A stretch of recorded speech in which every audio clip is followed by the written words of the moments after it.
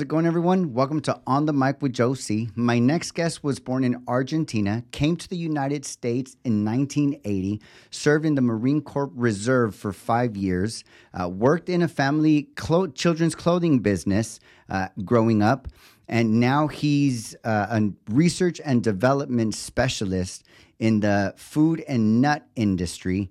He's also a consultant in the commercial mass production of products, my workout buddy at TNT Fitness Bootcamp, and my friend Hernan Desimone. Awesome. Thank you, Joe. So in Spanish, it's Hernan Dario Desimone. Hernan Dario. That's my middle name, Dario. Thank you so much for being here with me today. One of the things that I do want to get curious about, because it's still something that I'm getting used to. What was it like when I invited you to be on this podcast? You know, I was curious about it. I'd never been on one. So when I was invited, I didn't know what to expect. I was nervous, excited, and at the same time, appreciated because there's something I know that you want to learn from me. So I love that. Overall, the feeling is excitement and willingness to participate. Thank you for your willingness to participate, because for me, this is a practice, right? Like, even just to ask somebody, like, hey, would you like to be on my podcast? Like, take something, and then to get curious as to why I'm inviting that guest, because that question always comes right afterwards. Like, oh yeah, like I'm down, but like, what would we talk about? And so it's answering that question of like what I'm curious to know about this other human being. And so thank you for the opportunity of being here and giving me the practice that I need, because ultimately one of my biggest intentions for doing this podcast is for my journey and growth in communication and getting curious with others, being able to listen to others, being able to like say what's there for me when something comes up with others, vulnerability and all kinds of stuff that comes along with being able to be on a podcast in front of somebody, asking questions, knowing that you're live and that you're in front of cameras and that this is going to be seen by who knows who. That's definitely something that's a practice for me. And so giving me this opportunity to have you here is amazing, brother. I really appreciate it. Thank you. You know, I heard something recently. We were talking about this because a lot of back and forth conversations, there'll be some interruptions, interjections, things like that, right? And one of the things that someone told me is like, focus on being interested, not interesting, because all of us want to talk about our experience when we hear something. But if you focus on being interested in what somebody is saying, it'll help you be patient with your interjection or your comment that you have about that thing, right? And so be interested, not interesting. That's awesome, man. That's super awesome. One thing that I heard in what you said that's very common is most of the time I believe we're just waiting for the other person to stop talking so that we can say what it is that we want to say, right? I was listening to a podcast the other day, and one of the things that I never heard meditation articulated in this way, but the person said that meditation, even though it is mindfulness and it is for oneself, this person sees meditation as being for others.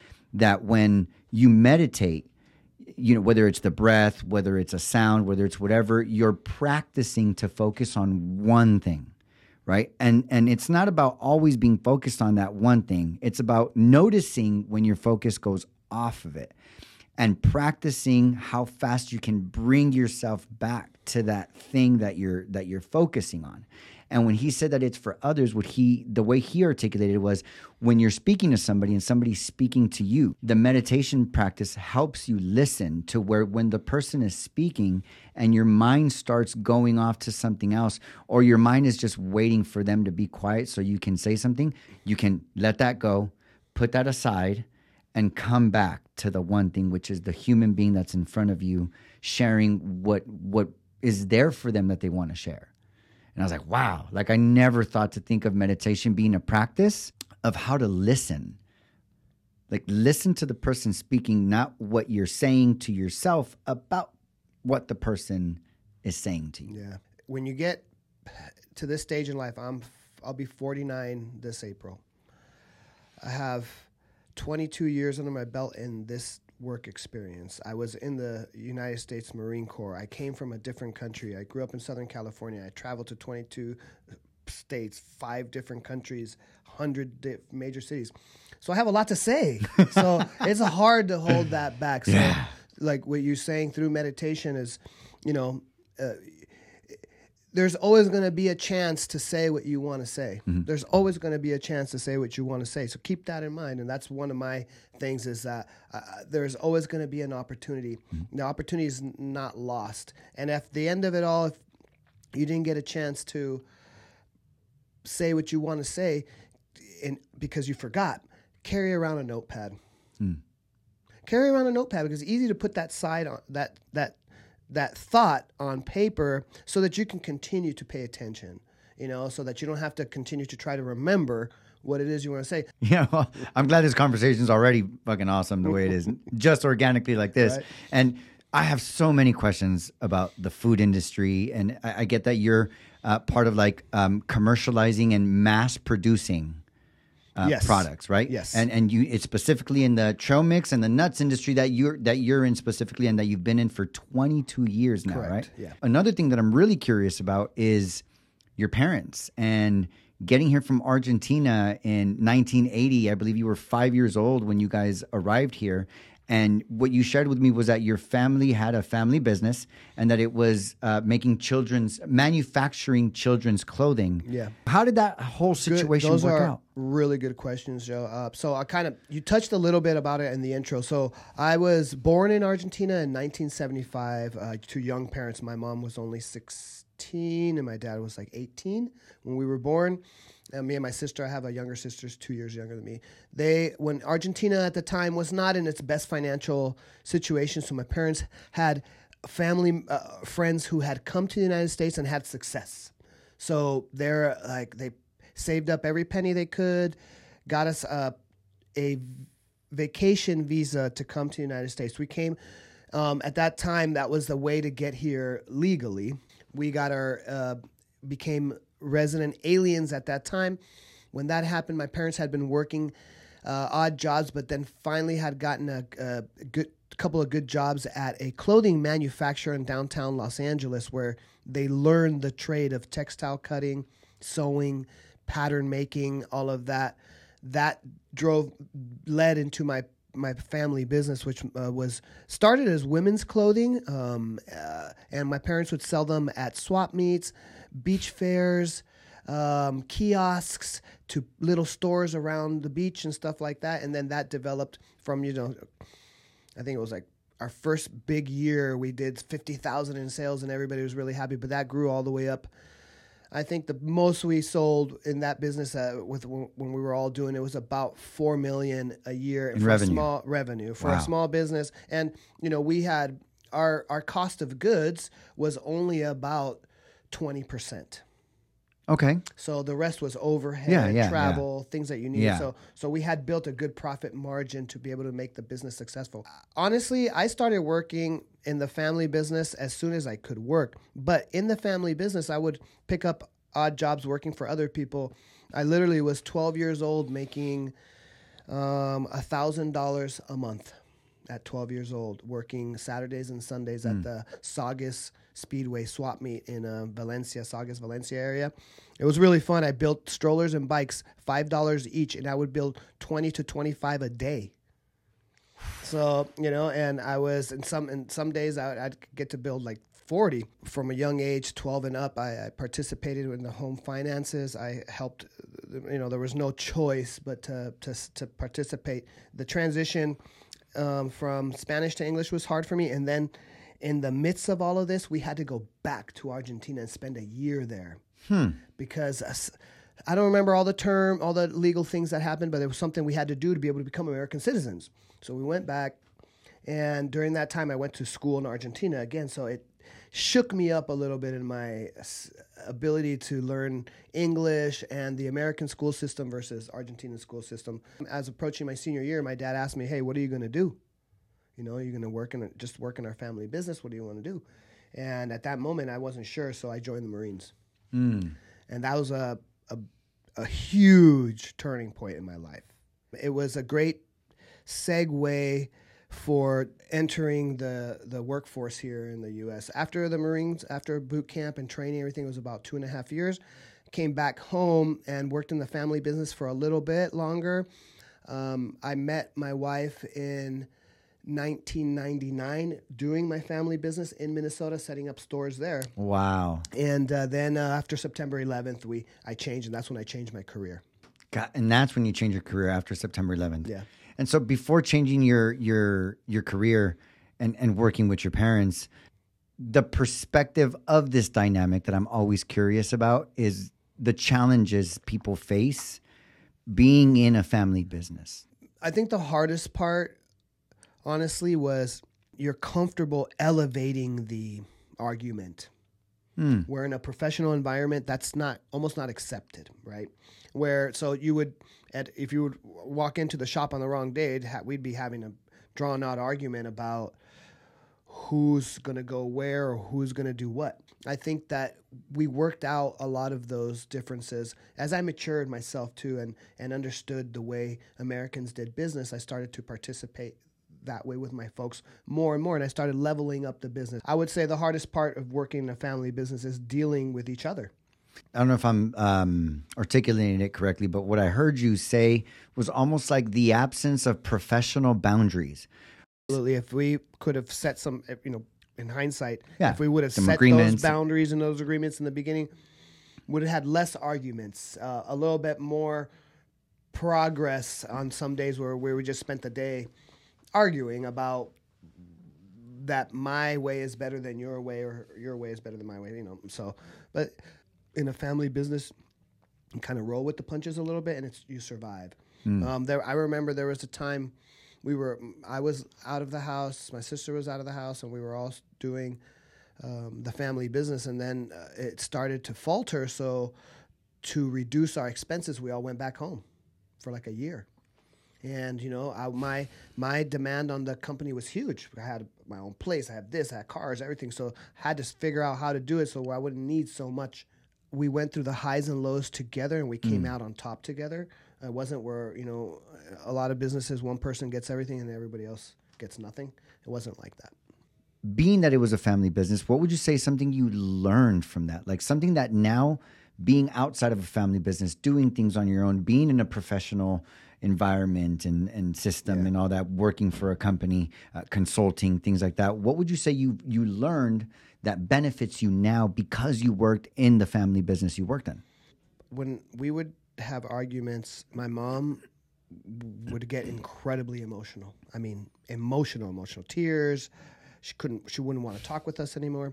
And it was because of something I said, and I said it was something important that needed to be said, but I said it wrong. I said it with aggression, with bad intention, right? So I learned, like, my dad would pull me aside and say, listen, you can't say it like that. You have to be a little softer to your mom. You need to talk to her about it like this, like that. So I practiced that with her, and what that led into my professional career was I wasn't afraid to bring up the tough subjects, right? So I learned to bring up very tough subjects without emotion. Just I wanted to put it on the table for discussion. And if you've ever been in a room where something really needs to be discussed, maybe someone made a terrible mistake and they caused a huge loss, right? But it has to be talked about because we all have to learn from that. I always found myself being the one to kind of start that conversation, right? And I would say something like, listen, what happened isn't anybody's fault, okay? We work together here as a company, but we need to identify this problem so that we don't do it again. All right, and so then it would open up discussion. Someone would come out and say, I wasn't paying attention when the temperature got up to 330. I didn't see it, and then I lowered the temperature, and it ended up ruining the product. Awesome. Thank you for sharing and telling us what happened. Now we got the truth out, right? And so I would look at the opportunity in the company, of how to prevent this from happening again. So I always use everything that everybody did as an opportunity. Don't get me wrong. If someone made the mistake several times in a row, they would be fired. But I learned a long time ago that you have to let people make mistakes. can't fire somebody after their first mistake. After that third, fourth time, they're going to learn. And now you've got someone with the knowledge, the experience. They've got the mistakes under their belt. They've made that mistake before. They know how not to do it again.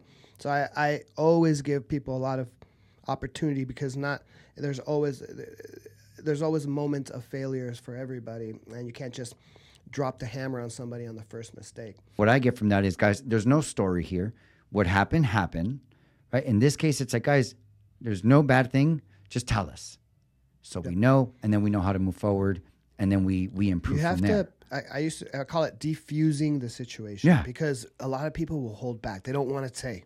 Well, because they don't want to say. They don't want to get in trouble. And they're scared for their jobs or whatever it is. But that comes from leadership. Exactly. So if you create the environment where people are constantly covering their butt, you're in the wrong place. You're going to have the same mistake happen over and over and over and over and over. I try to always make a good environment for communication in a workspace. I challenge people by questioning their information, but never negatively, just more like, where did that come from? Curiosity, not blame, is what I hear. Exactly. There's curiosity, not blame. And when people start to tell stories, or tell things, I try to tell them to use the language of report. And this is where you have to, like, if you're going to tell someone something, it has to have all of the details in place. Names, locations, numbers. You can't say she, they, at this place, at this location. You have to be specific. This is important when you have meetings, because it doesn't leave room for misinterpretation. Yeah, everything is clear. Yeah, it's clear. You have to be clear, because we're taking marching orders from there. And if you think it's supposed to be 330, or it's supposed to be 330, it's a big difference. So, I think that's one of the things I was able to take from working in the family business, is learning a lot of patience and trust. Yeah. Right? Like, that's really ultimately what I'm hearing. Like, yeah, you guys used to come at each other and say things, and your mom was emotional and everything, but you guys were only doing that because you trusted each other, that you wouldn't just leave or neglect their feelings or whatever, like that you guys would work it out. Good point. That you guys would work it out. And with the way you're articulating leadership, everything I hear and what you're saying is trust. Trust that they know that they can tell you they messed up, right? And that there's not going to be repercussions. Again, if it happens over and over and over, at some point you got to think about what's effective for the overall team, really, not just the company, but the team, right? Because sometimes these choices might be affecting the workflow of the other people in your team. There's a saying, and then it trickles down. You're only as strong as your weakest link. Yeah. So if you have a team member who's not participating, you help strengthen them. If they don't strengthen after several attempts, you replace them. Yeah. Yeah, of course, and not like a robot, right? Like, but you definitely give them a shot. You give them, if you feel in your deepest parts of your heart that you gave somebody a fair opportunity, that's all you can ask for. And you'll know. And your heart will tell you. If you act heartless, without emotion, when you're terminating somebody, you're not doing it right. Mm-hmm. You're not doing it right. All you're doing is with the intention to hurt somebody. Yeah, right? And that should never be what happens at a termination, or when you let somebody go. It shouldn't ever be to hurt somebody. It should help them grow. And so I look at it like that too. Yeah, that's awesome, man. That's awesome. And this segues perfectly into the next conversation I want to have. Speaking about leadership, you've been in the industry of mass producing trail mix and nuts for 22 years, right? After the family business, Marine Corps and everything. What was your age when you got into this industry? And what were the opportunities you seen when you first got into it? So I joined New Century Snacks December 2001, 29 years old. I started as a forklift driver in the logistics department, so basically loading trucks. But I was the only person in the entire warehouse. So there was a person in the office, the ladies in the roasting room, the roasting operator, the manager, and then me in the warehouse. And this was a startup company. They were from the ground up. And you started with them, like with them at the beginning. The first year. The first year they started. First year we were in the negative. Second year we did okay, and I think by third year we were already selling $3 million. By the time I left in 2015, the company sold for $350 million. Wow. So it was a huge company. That is what gave me the opportunity to learn every department, every single one from the ground up, starting from the ground on the floor all the way through manufacturing, through management, through the office doors, all the way into the top. And that provided me organic, true learned knowledge of the industry. And when I say the industry, I'm talking about nut roasting, trail mix, and packaging. Got it. All of those parts together. The company I worked at first just did roasting, and we would roast nuts and put them in 25-pound boxes, put them on pallets, and ship them to whoever wanted them, whoever it was, Safeway, large distributions, companies like that. Then over time, we started not only roasting bulk, we started doing packaged goods, bags, 3 ounce, 6 ounce, 9 ounce, 12 ounce, 14 ounce, different packaged bags. This is the packaging side. So we started growing, and we started with 1 roaster, 1 packaging machine, 2 roasters, 4 packaging machines, 3 roasters, 10 packaging machines. And we started getting bigger and bigger and bigger, and we started targeting all of the different sectors in the trail mix and nut industry. And this is, when I say that, is I'm talking about national brands, controlled brands, private label, and of course bulk. And that covers the entire gambit of nuts and seeds, trail mixes, that kind of stuff. For if you're going to take a concept from zero to finished good, you have to have all of this knowledge.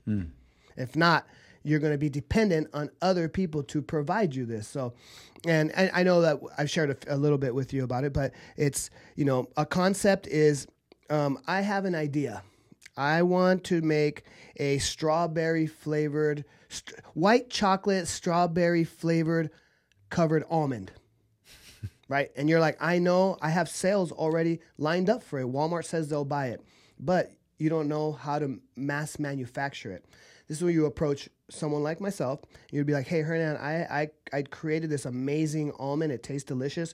Can you reverse engineer it for me? Find all of the suppliers to provide all of these things that I need to make this strawberry yogurt-coated almond for mass manufacturing. When I say mass manufacturing, 1 million pounds a year, that's like small. Right. So, wow. So 1 million pounds a year. And then what I would do is I would then go to the lab with the almond. I would melt it. I would look at the ingredient statement that it came from, or I would ask them to provide me how they made it. Then I take the baseline, and then I engineer it so that you can produce it on these big pieces of equipment, because you can't make it like you make it in your kitchen.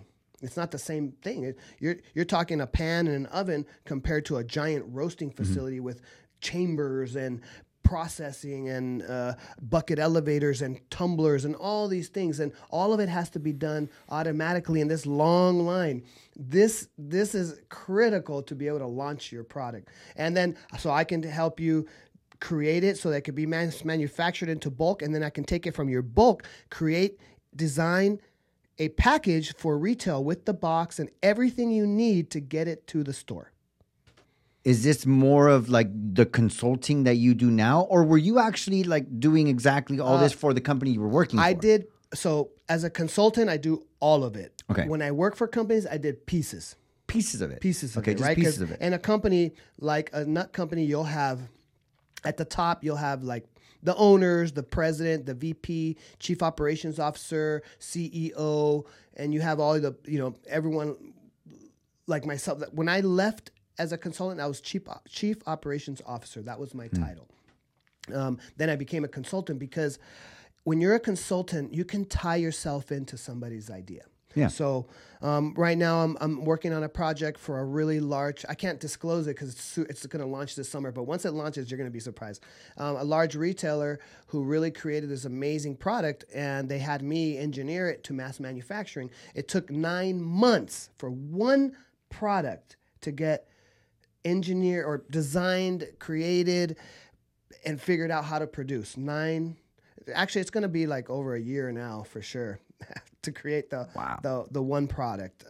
And that product, I tied myself into the back end sales. So I got paid for my time in the research and development, but if it's a successful item, I get residual percentage income from that. So it's only 1.5%, but it's a lot, right? Think about 1.5% of 5 million in sales, right? Over like a 4-year period of time. Yeah. And so I've been tying myself in time after time, product after product, either on the front end where I'm like, pay me $10,000 up front and I'll create this for you, or pay me $100 an hour while we create it and then tie me in at 1.5% at the end. Right. So, and if I have faith in that, and I'll be straight up, if you come to me with a product that I know won't sell in the market, I'll tell you, this won't sell. Let's not spend a dime of your money doing something that's just not going to have. What would a product need to have in order for them to come to you and you say, this is not going to work out? Well, I'll give you one example. Yeah. I'll give you an example. Okay.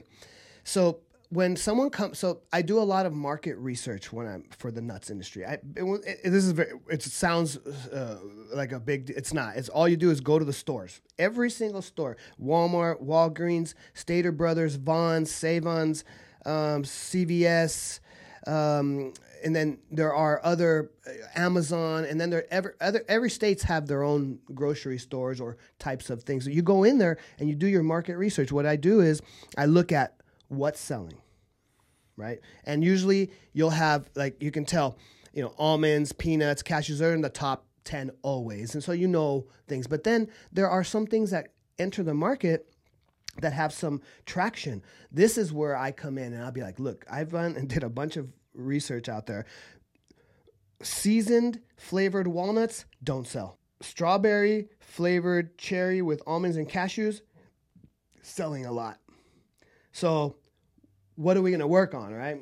We're going to work on something that doesn't sell, or you want to work on something that sells. So the market research brings in the data needed to provide the customer with information whether they have some traction or not. And usually this is done in the very beginning when someone comes to me with an idea. I'll just tell them, listen, and with my 22 years of experience, I can tell you right now that there isn't a sector in the market for this product. You have to, you can't fall in love with your idea to the point where you run yourself into the ground, because people do that. They fall in love with their idea. It's so delicious. It's the best thing in the world, but it doesn't sell. Nobody knows what it is. No one ever experienced it. So if you're coming to the market with something so new that nobody does it, you're going to have the marketing funds, and you're going to have to give away a lot of product for a long time to gain traction. If not, you have to do what everybody else does. Wow. Because you ride the coattails. You have to ride the coattails of everybody else. If not, you're going to spend the money doing it. You're going to spend the money marketing it. Just, like, I'll give you an example. When you go to a food court, there's not just one place to eat there. There will be 10, because that's where everybody goes, and it's the same thing. This is so great. There's this author that I listen to. He's also a speaker. His name is Simon Sinek. One of the things he talks about is having a vision, right? And he says that one of the mistakes that most people make is that we all think we have to come up with our own vision. Like, it has to be unique. It has to be us, right? He says that there's nothing wrong with tying yourself to someone else's vision, right? Sometimes somebody else has a vision, whether you tie yourselves to them or just their vision, right? Even if you don't partner with them, right? It could be anybody. It could be a speaker, somebody that you see that you look up to that has a vision that you say, hey, that vision resonates with me too. Yeah. And that it's okay to, like you said, jump on the coattail of that vision, right? Or like you said, if these almonds are not working, these almonds are working, right? Like, jump on this, right? Yeah. And that it's okay. I think a lot of times we get so caught up in wanting to do our own thing or the unique thing or be different, right? And sometimes I think if you can find your commitment in something that's already being done, that's working, you already got traction. Well, if you really wanted to, if you don't have the capital and stuff to kind of launch your own thing, if you do kind of copy somebody or kind of, even though it might not be exactly the same, but that this stuff is selling. Then once you've had some success, now you have the infrastructure to pivot and try something new, right? But I always ask, what's the budget? Yeah. What's the budget? Matters. Because it matters. First of all, I don't want to put you in a bad place and have you start a project where you don't have enough money to do it. Or if you don't have enough money, maybe we can manage the expectation, right? Like, a lot of people will come in, they're like, I have $100,000 for this project. And I have to manage their expectations. I have to first ask them, what does this money mean to you? Is this something that, you have to start a business, or is this your savings that you're trying, your family savings that you're trying to make money with? We need to understand this, right? Because I hate to put somebody into a bad financial understanding that every business has risks. Exactly. Especially everything that starts. It's true. It's true. But you got to mitigate that risk. That's why there's consultants, people like me, right? Like you said, you don't have to know everything. You don't have to be the one that created. You can use other people's knowledge and inspiration. Yeah. And as a consultant, do you invest too, or is it just consulting? I'm very careful with that because I don't like to have a conflict of interest. So when I invest in something, I have to make sure that it doesn't prevent me from working with somebody else. Got it. Does that make sense? Yeah. So I do sign some non-disclosure agreements, and I do, a lot of companies don't like to share their ideas. So I have to be really careful because I work right at this moment in time. I'm working with 3 different companies, and all of them, I'm going to tell you something super funny. All 3 are competing for the same business through me. Got it. But I can't disclose anything to anybody. So I can tell, like, when they're telling me that the owner's like, my overhead is only 7%. I want to be like, well, the other overhead over there is only 5. I don't say those but you things. can't. I have to disclose of course. these things. So this is where I have to be careful, And when I say I tie myself in, I usually mean it in a financial way, not a contractual way. As a consultant, I get that you give your knowledge, right? Like you're exchanging your knowledge, your know-how, that's your service. Your service is the knowledge. For somebody who has a lot of knowledge, but maybe like an introvert, right? Like a lot of knowledge, but doesn't know very much people. Would you say that would get in the way of consulting? If you have a skill, right, a really good skill, and you know it well, nothing gets in the way of that. I mean, you could be not a good talker, but your work is what matters. As a consultant, I hire consultants. As a consultant, would you say that having contacts, knowing people, like where to get things and having relationships with others matters to your business? Yeah. So for me, what I do, yes, because I'm in a lot of sectors in that business. Now, I work with quality consultants, safety consultants. That's all they do. Just the safety of the company, right? I know the safety really well, but I'm not an expert. So I hire experts for that.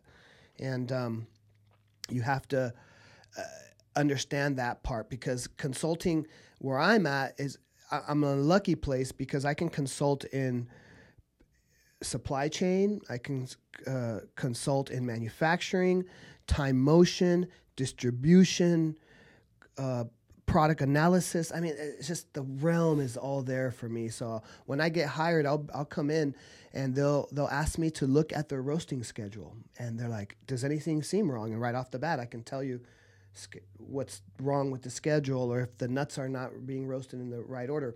I'm also a validation expert. So in the food industry, in the United States, it's a very safe. We have third-party auditing companies that will come into your facility literally with white gloves checking everything. And not only just checking that the paperwork says it, they actually go to you and say, "Hey, did you write this on this paper? You wrote 360 degrees. Can you show me where you got that from?" And then so the food industry, or the food manufacturing here in the United States, medium to large businesses are very well monitored and regulated. I know this as well, and so I can go into a company and tell you, your temperatures aren't right. Your refrigerator needs to be at 50 degrees. The floors have to be swept like this. You have to have this type of certification. You have to have this type of person come in here and audit your facility. So my consultation spreads in your entire operation from shipping and receiving all the way up to the sales of the product. So I'm very unique there. But consulting can be just one thing. You can just be a consultant in roasting. That's it. All you're going to do is consult in just the way nuts are roasted. So, but for me, fortunately, I have a wide range. Yeah, I can do it all, and it's what keeps me employed. There's one thing you said right now that's super interesting to me about how in the United States, like the food industry, like the government or the entities, they have it really locked in. Yeah. I've heard in the past that there are certain countries that have banned certain foods and certain ingredients from their packaged foods that the United States still seems to be feeding their citizens. Being that United States is so uptight with that food industry, what do you say about what do you have to say about that part? Good question, Joe. So let me step back. Food safety. Okay, food safety is what the U.S. is good at. And this means that they don't want glass, metal, pathogens, salmonella, E. coli. They don't want any of that in the food at all. Because we've had in the past, like Jack in the Box had a problem back in the 90s. I don't know if you remember. I'll tell you about it in another story, but it's a really interesting story. Yeah. It drove the industry in one direction, actually, after that. But so food is safe. Now, your question about what other countries do and what other countries don't do. So in the United States, we allow genetically modified organisms into our food. The difference between genetically modified organism and crossbreeding is where the natural process of crossbreeding can create a certain thing. But genetically modified means that humans interject with DNA into that plant to change its DNA structure, right? So no seeds, sweeter, less sweet, no rind, doesn't regenerate. A lot of things like that. And so, there are still some inconclusive studies, but feeding your body unnatural things, your body doesn't know what to do with it. So other countries have banned genetically modified organisms completely. And the United States still does it. I'll admit we are a country of 350 million, so we have a lot of mouths to feed. A lot. For comparison, Canada has 60 million total. Wow. We're 350 million. Just California has more people than Canada. Do you believe that if it wasn't for genetically modified organisms, that we'd still be able to feed all 350 million? We 100% could, just not at the same cost.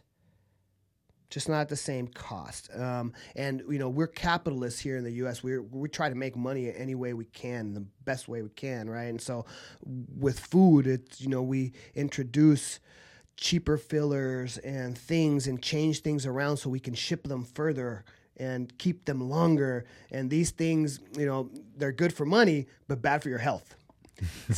So this is where where the U.S. This is something that just came up for me right now. Do you believe fast food is real at all? Or is it mostly synthetic? Food? Like, so I'm talking about McDonald's, Jack in the Box, like those. All of those, yeah. If you look at the meat content, so for example, if you just get ground beef from the store, 4 ounces of ground beef from the store has 30 grams of protein. 4 ounces of ground beef from McDonald's has 12. So I don't know what else is in there. You know what I'm saying? And I haven't eaten McDonald's in a long time. Not that I dislike it. I love the way McDonald's tastes. I've always have as a kid. But when I started getting healthy and stuff, fast food became one of those things that, we will enjoy it every once in a while, but we know what we're eating. We know what we're putting in our system. Yeah. Well, that's another thing that's interesting to me. Why do you believe it's just cost that has us ingest that kind of food? Yes. What do you say to people that say, because I've heard it say eating healthy is too expensive. Do you believe that? No. Actually, so I've been cooking meal preps every Sunday since 2015, and the average cost of a meal, a healthy meal, is about $3.25. And this is 4 to 6 ounces of protein, 4 to 6 ounces of carb, and 4 to 6 ounces of vegetable. Now you got to cook it yourself, so you have to put in what your time is worth, right? So I can't say, oh, my time's worth $100 an hour, and then work for 4 hours and say add a $400 of cost to my production. That's just not fair, right? So I don't do that. But the true cost, the cost of goods, is about $3.25 to $5 depending on how much food you put in your thing. So yes, it's not expensive to eat healthy. Now there is this thing where the restaurants and commercial food, they do charge more for healthy food because they can't put. So if you're buying, you go to Chili's, right, and you get a chicken breast there. It's healthy with the broccoli and the rice. They have like the fit meal or whatever they do, and it'll be 650 calories and it'll be $19. Okay, but it was healthy for you. It's $19. So you can go to McDonald's, order a cheeseburger or a chicken sandwich with fries and a drink, and it's $13. Big difference in the cost. So that's how people come to the conclusion that eating healthy costs more than not eating healthy. It's just because people's relationship with food is different. They don't, the skill of cooking has been lost a little bit in the last 20 years. I've been trying to teach my kids to cook because the way food's going, you're going to have to cook to be able to eat the things you want, if or the things your body needs. Your body needs, I would say. And so, but it's not. It's actually, I tell you this from experience, we save money eating healthy. And now you have to cook at home. Yeah. You have to cook at home. If you cook. Not every man, meal. nowadays with YouTube though, I don't do it. I'm guilty of it. I don't really cook, right? And I'm sure maybe one day I will, but right at the moment I don't, right? Yeah. And I've seen how easy it is to learn things on YouTube, right? I just choose to learn other things on YouTube, and cooking is one of those things where there's just recipes for days, for everything, for every time, every budget. Like if you just spend 10, 20 minutes on YouTube, So YouTube, I'm glad you brought that up. It has changed my life. Honestly, like at work, there'll be some printer that someone brought in, this big machine, has a million buttons, but there's one problem with it. And we can't tell what it is. YouTube. Yeah. Go on YouTube University. Type in the model number, serial number of the equipment, boom, some tutorial on how to remove the jam. I'm like, yes. And I mean, water fountains at the gym, they replaced the filters, but they couldn't figure out how to change the red light. There's a little tiny reset button at the top, and you had to take 2 screws off. We found that on YouTube. So I really appreciate YouTube. A lot of my fitness questions, medical questions, not that I go down that medical tunnel, but I'm just saying like a lot of things I'm trying to learn about, YouTube has provided it. So agreed. Yep. YouTube. Yeah. YouTube's definitely awesome. A couple more questions about food.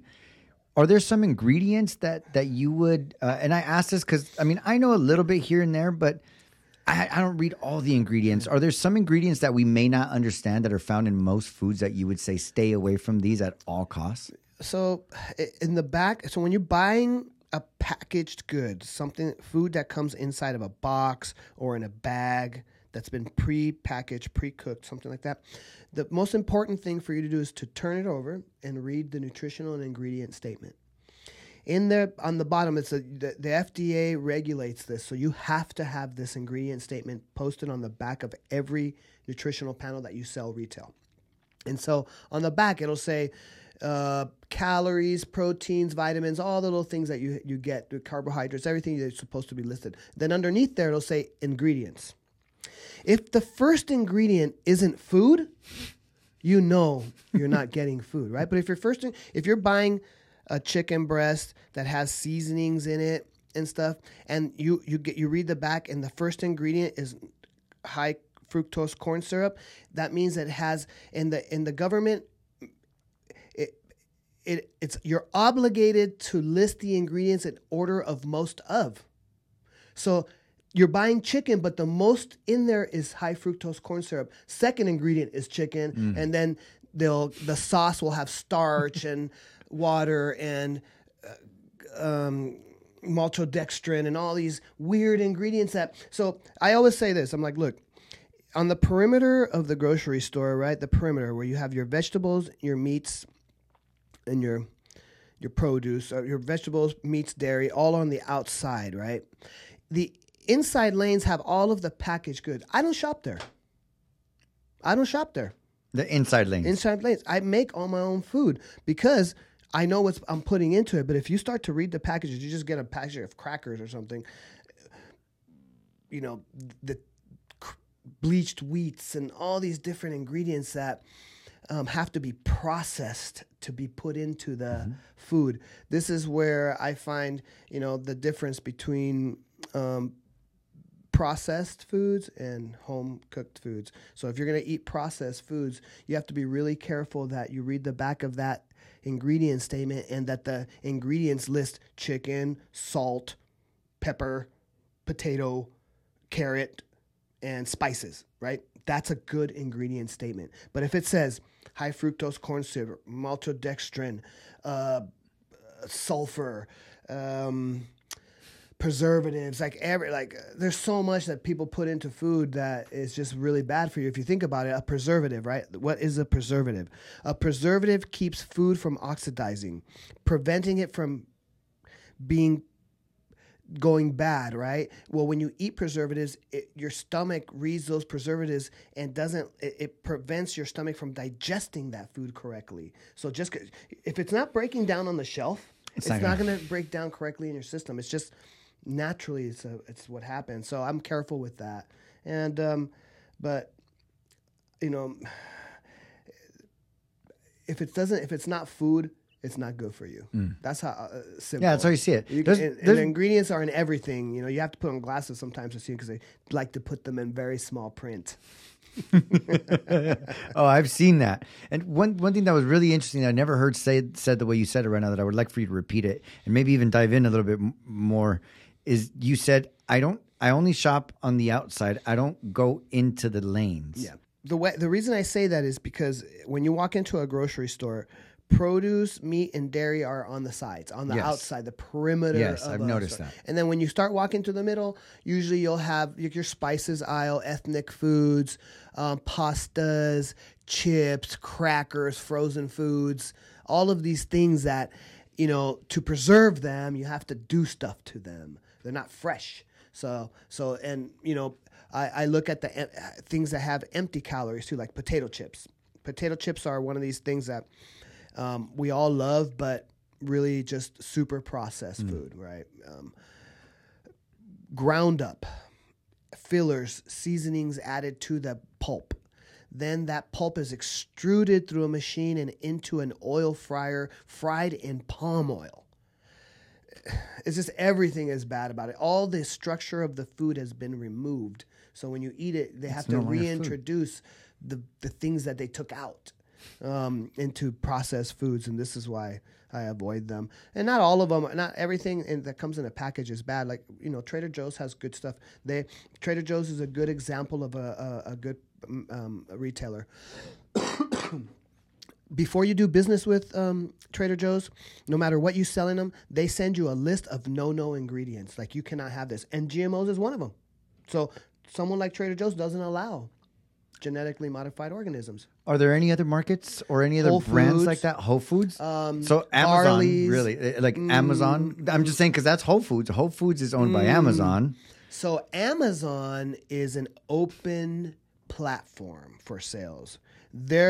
You have to, like, your facility has to be SQF qualified, like it has to have all the safety stuff, but you don't have to abide by the no list that Trader Joe's provides.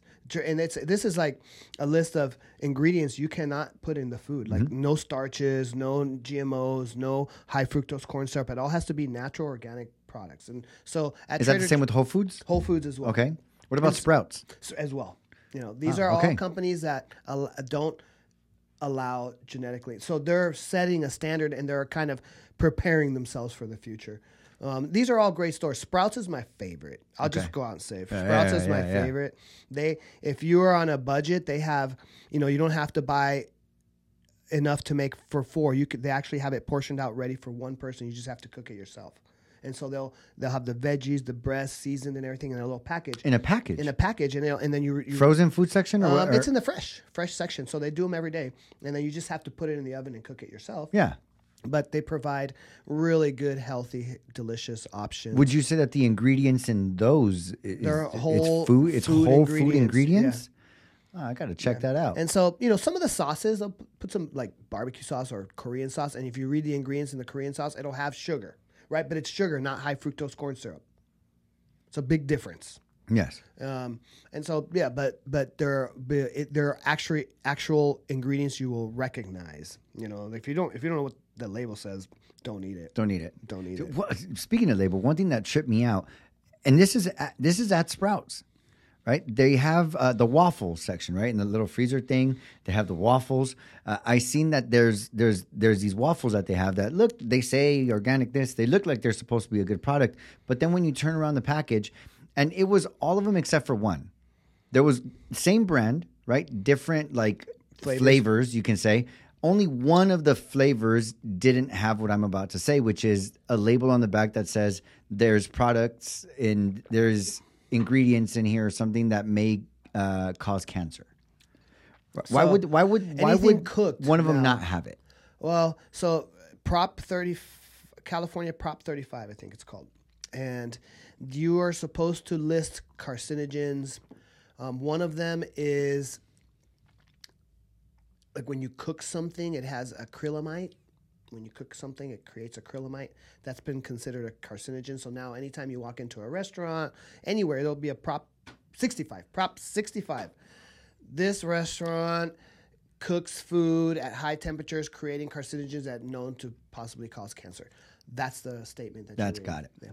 And so it's a required thing here in California. So would you say if you saw that label on anything you bought, would you still buy it? Yeah. So okay. I know the difference between the sensitivities of the industry, right, with acrylamide, which is like char. That's what really that is. It's not as unsafe as it. You have to eat it. The studies show that you have to eat it in such high quantities that you could never, ever eat it in your lifetime. But since it's known to have caused it in some sort of lab experiment, then they have to put it out there. And a lot of this stuff, maybe not that one, but a lot of it comes through some sort of marketing. There's usually some leading into something like, the U.S. food business has been that way, right? Like meat is a good one. We're not supposed to eat that much meat, as like humans. We're not supposed to eat that much beef. But in the U.S., we push the beef. Where's the beef? Where's the beef? It's like we push. Americans consume more red meat than any other nation per person. And we don't really need that much red meat. But do you stay away from a lot of red meats? I eat red meat like once a week. Okay. Once a week. And I mix it up with chicken, turkey, and fish. Those are my, and then, but I love red meat, and it has the highest density of protein. So it's the highest protein food, right? These have been some of my favorite conversations to have with you, by the way, because you and I have had these in the past, like the food ones where you're telling me about the proteins and this and how this works. And there's things I want to get curious about that have to do with that. But first, I want to ask I guess you could say one of the last questions I have to do with food. And this one actually came from my 8-year-old daughter. And I told her that I was, going to do a podcast with somebody who had knowledge on food and ingredients and things like that. And she requested I ask you, is breakfast the most important meal of the day? And if yes, why? Breakfast. And I guess if no, why? Break fast. Break fast, yes. Break fast, right? So the first meal after not eating for a long time. It is important. It is important. It's not important when you eat it, but it's important that it is what your body needs for your planned exertion. Which is? So let's just say that day you're going to hit a hard cardio workout, exertion. Right? You're going to do a long workout, or you have a long run that day, 15 miles, I don't know, something. So that first meal is going to be important for you, right? But if you're going to be sitting around all day, really not doing anything, it's also going to be really important for you because your food should be a source of fuel for your day's events, right? And so the short answer is yes and yes. It's a very important meal, but it's important to what you eat. Mm. So would you say it's the most important? You know, I don't know. My relationship with food isn't that way. My first meal could be before I go work out or 3 hours after I work out. Okay.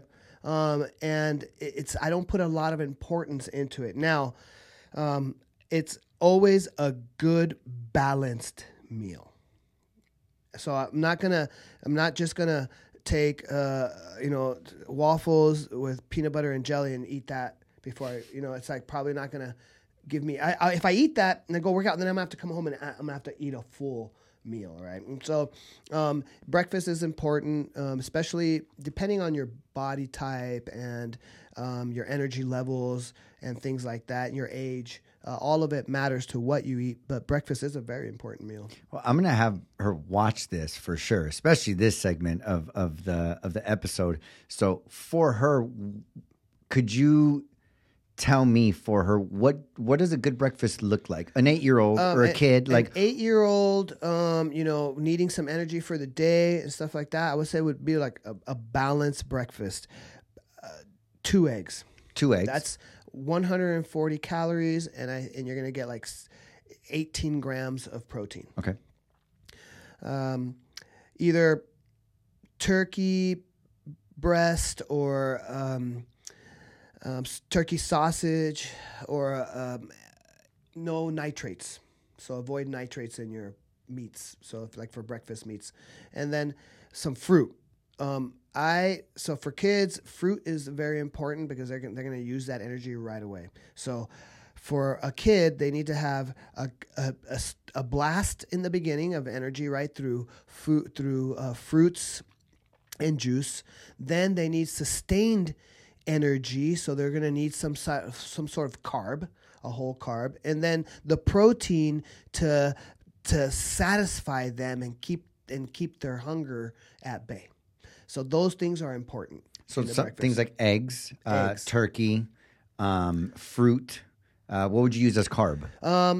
So if steel cut oats, even though there's not a lot of protein in them, I recommend that because they take a long time to digest, so they give you energy for a long time. And to make it a little bit more desirable for her, you could add a tiny bit of protein powder, like a vanilla protein powder, maybe a little bit of chocolate syrup, like real chocolate syrup, not high fructose. Not the Hershey's. Yep.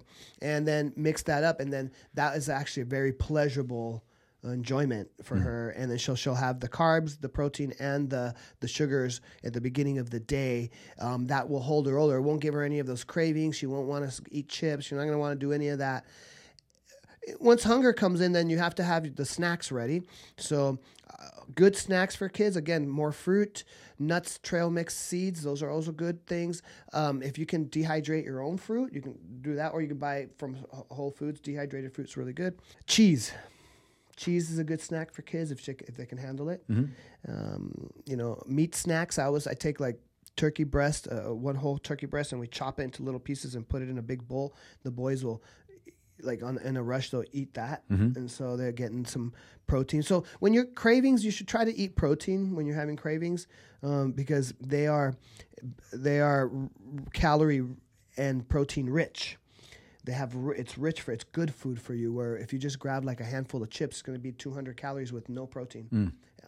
Empty calories, I call those. So breakfast, very important. What you eat is actually more important. So what you eat is important, but is more important than when you eat it. When you eat it. Got it. So the most important meal of the day is the one that's the most balanced. Is the what one I that's get. going to fuel you for the day. Yep. Yeah, and it is important because I don't know if this has ever happened to you. Have you been to a workout where you really haven't fueled well, then you feel jittery and kind of shaky during the workout? That's your blood sugar dropping.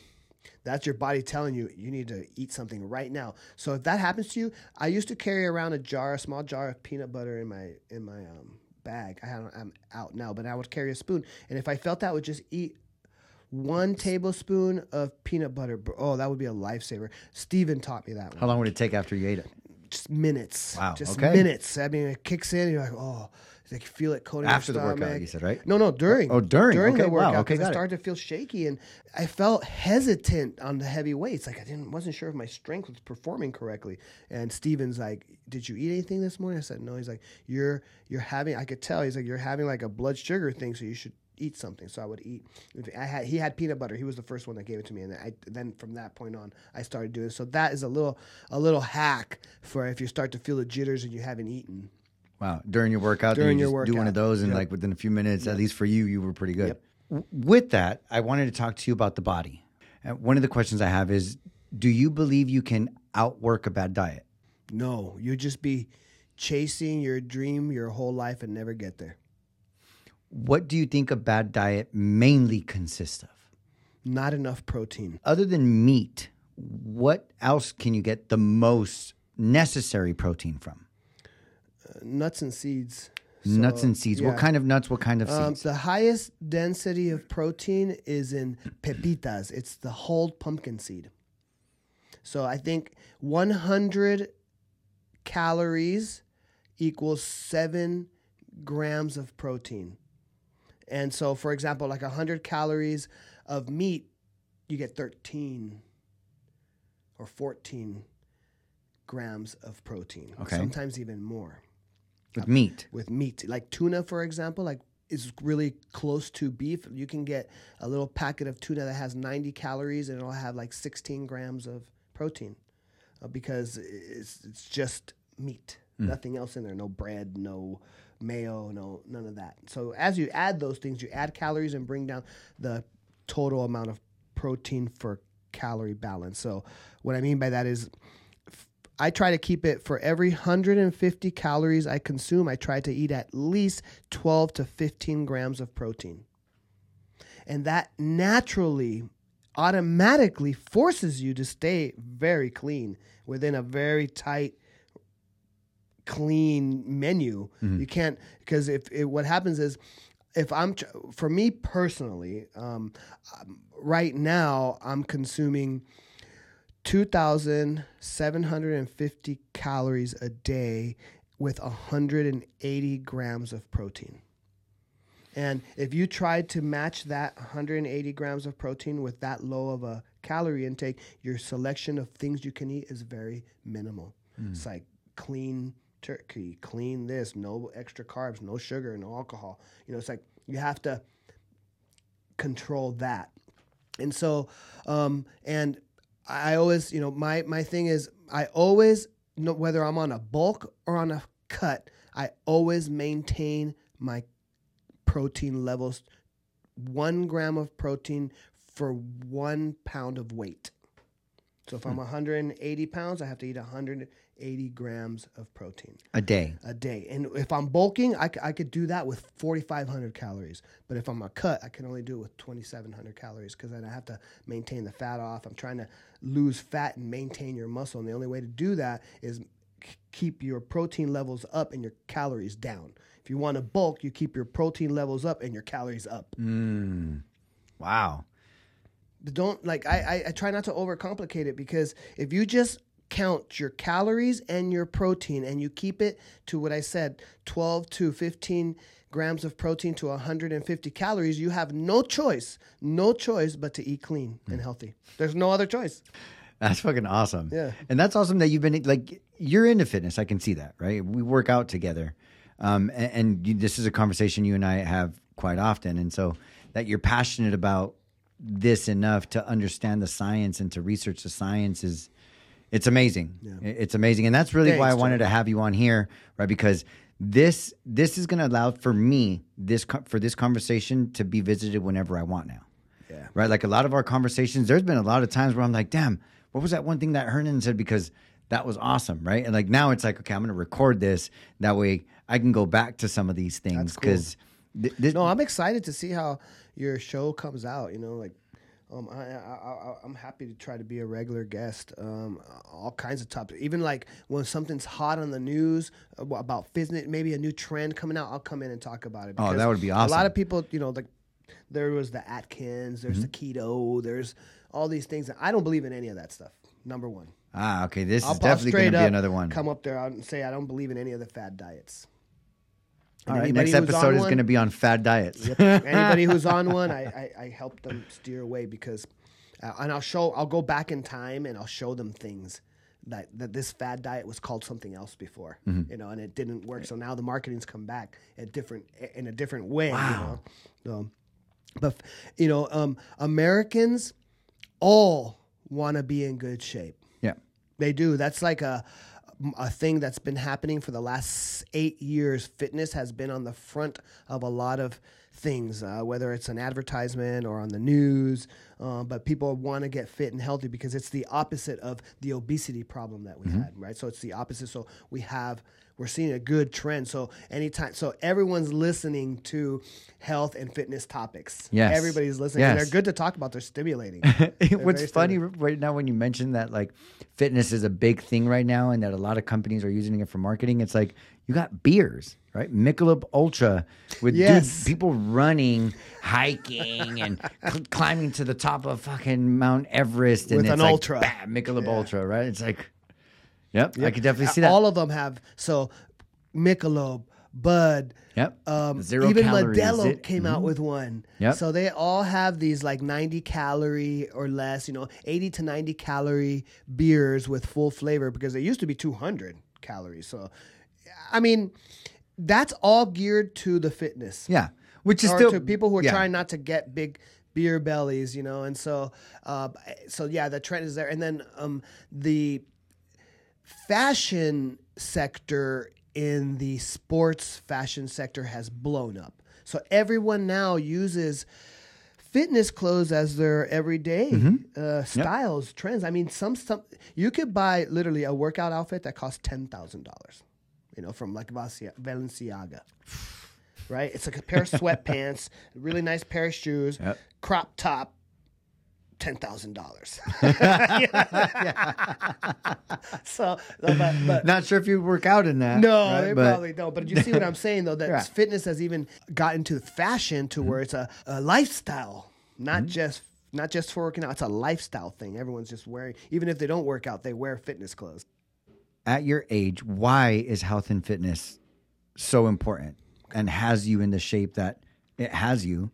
And for a 40-year-old, for example, wanting to begin their fitness and health journey, what do you say to them? So there's a saying, when the student is ready, the teacher appears, right?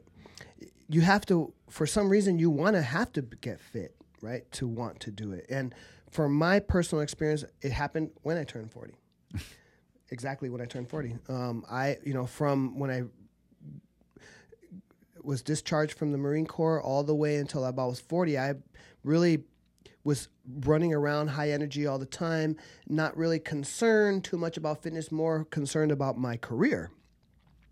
By the time I turned 40, I mean, right now I'm bulking and I have a lot of muscle, so I'm 185, but I had gotten all the way down to 160. I started my fitness journey at almost 230 unhealthy pounds.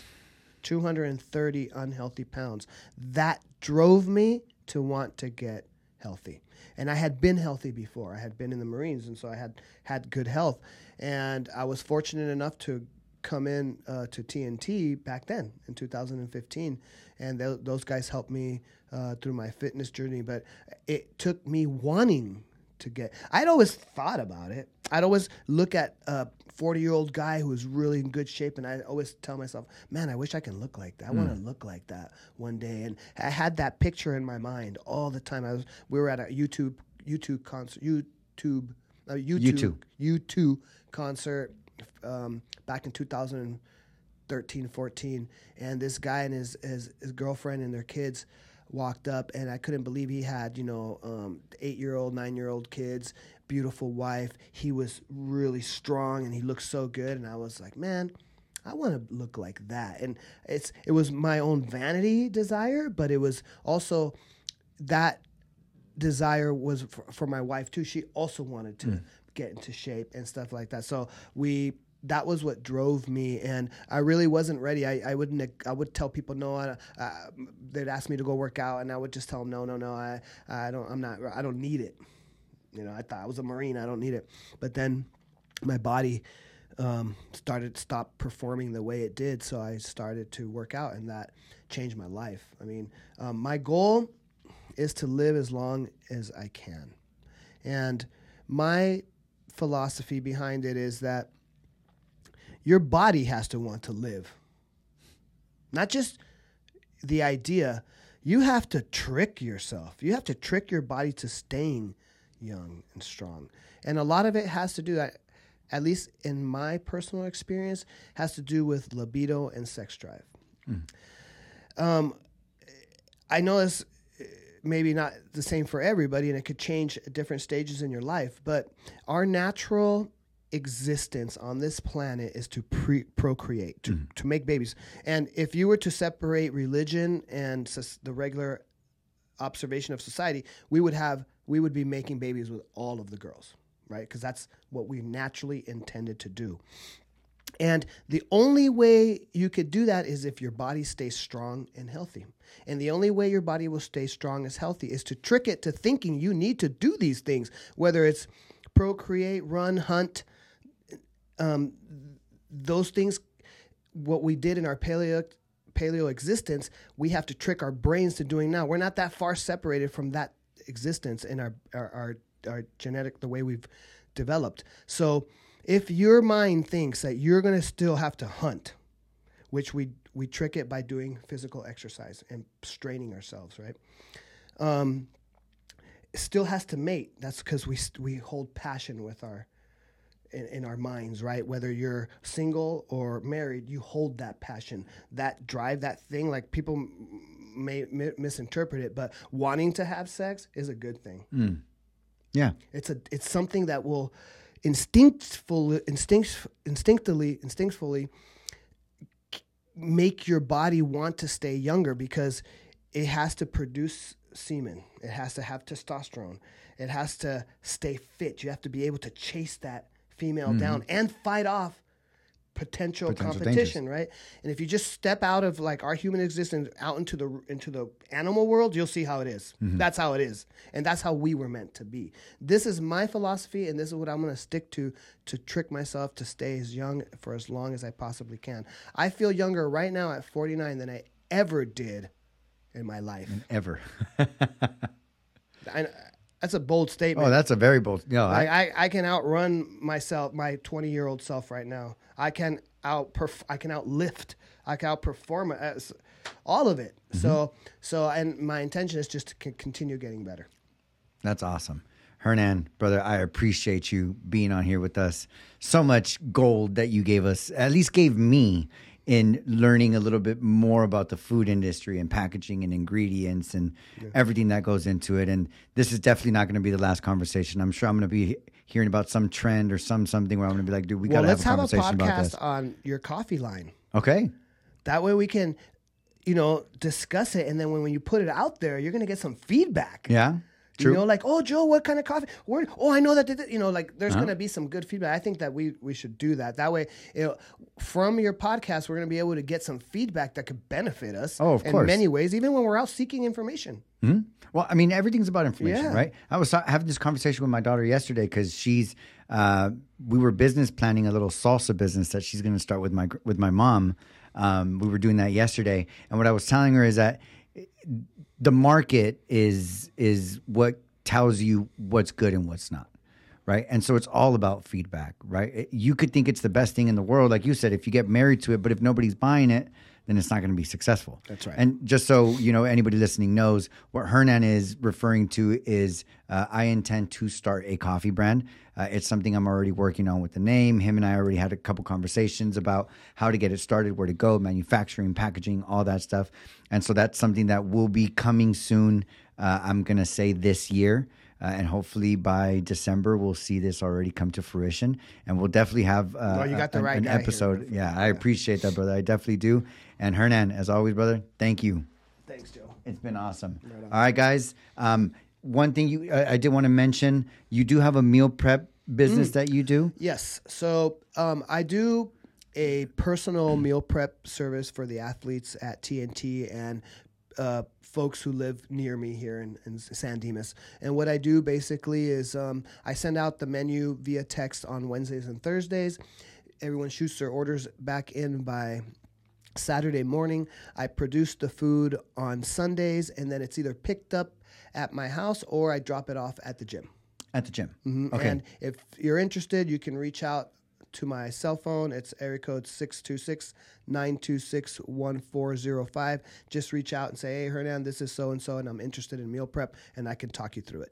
Perfect. Also, make sure you guys let him know that you heard him from the podcast, so he's not just like, "Oh, like who the hell is this?" Right? Yeah, definitely just let throw me it know on where there. Be you like, "Hey, came from." I heard you on the podcast. Here it is." I'm also gonna put his Instagram and all of his information in the description below, whether it's on YouTube or whether it's on Apple Podcasts or whatever. I'll put it out there. The Instagram is at HDESIMONE007. Again, that will be in the description. Reach out if you guys need meal prep, if you guys need a consultant, if you're thinking of starting a food business, any kind of packaged good business, you can reach out to him for consulting as well. I'm sure if you guys have any questions on your personal nutrition or any ingredients that you might not be aware of, I'm sure he'd be more than happy to answer any of those questions for you guys as well. So just reach out, just go ahead and reach out to Hernan. And as always, guys, thank you so much for tuning into the show. This show is going to be forever evolving. I don't ever plan on just having the show stay the same. This is my gold mine for practice when it comes to communication. And it's also my gold mine for self-expression. And so if an idea comes up, if there's something that I want to do a little bit different, then that's exactly what I'm going to do. So keep tuning in, guys. I appreciate all of you guys. And as always, stay blessed, smile every chance you get. And I love y'all. Have a good one. Peace. Peace.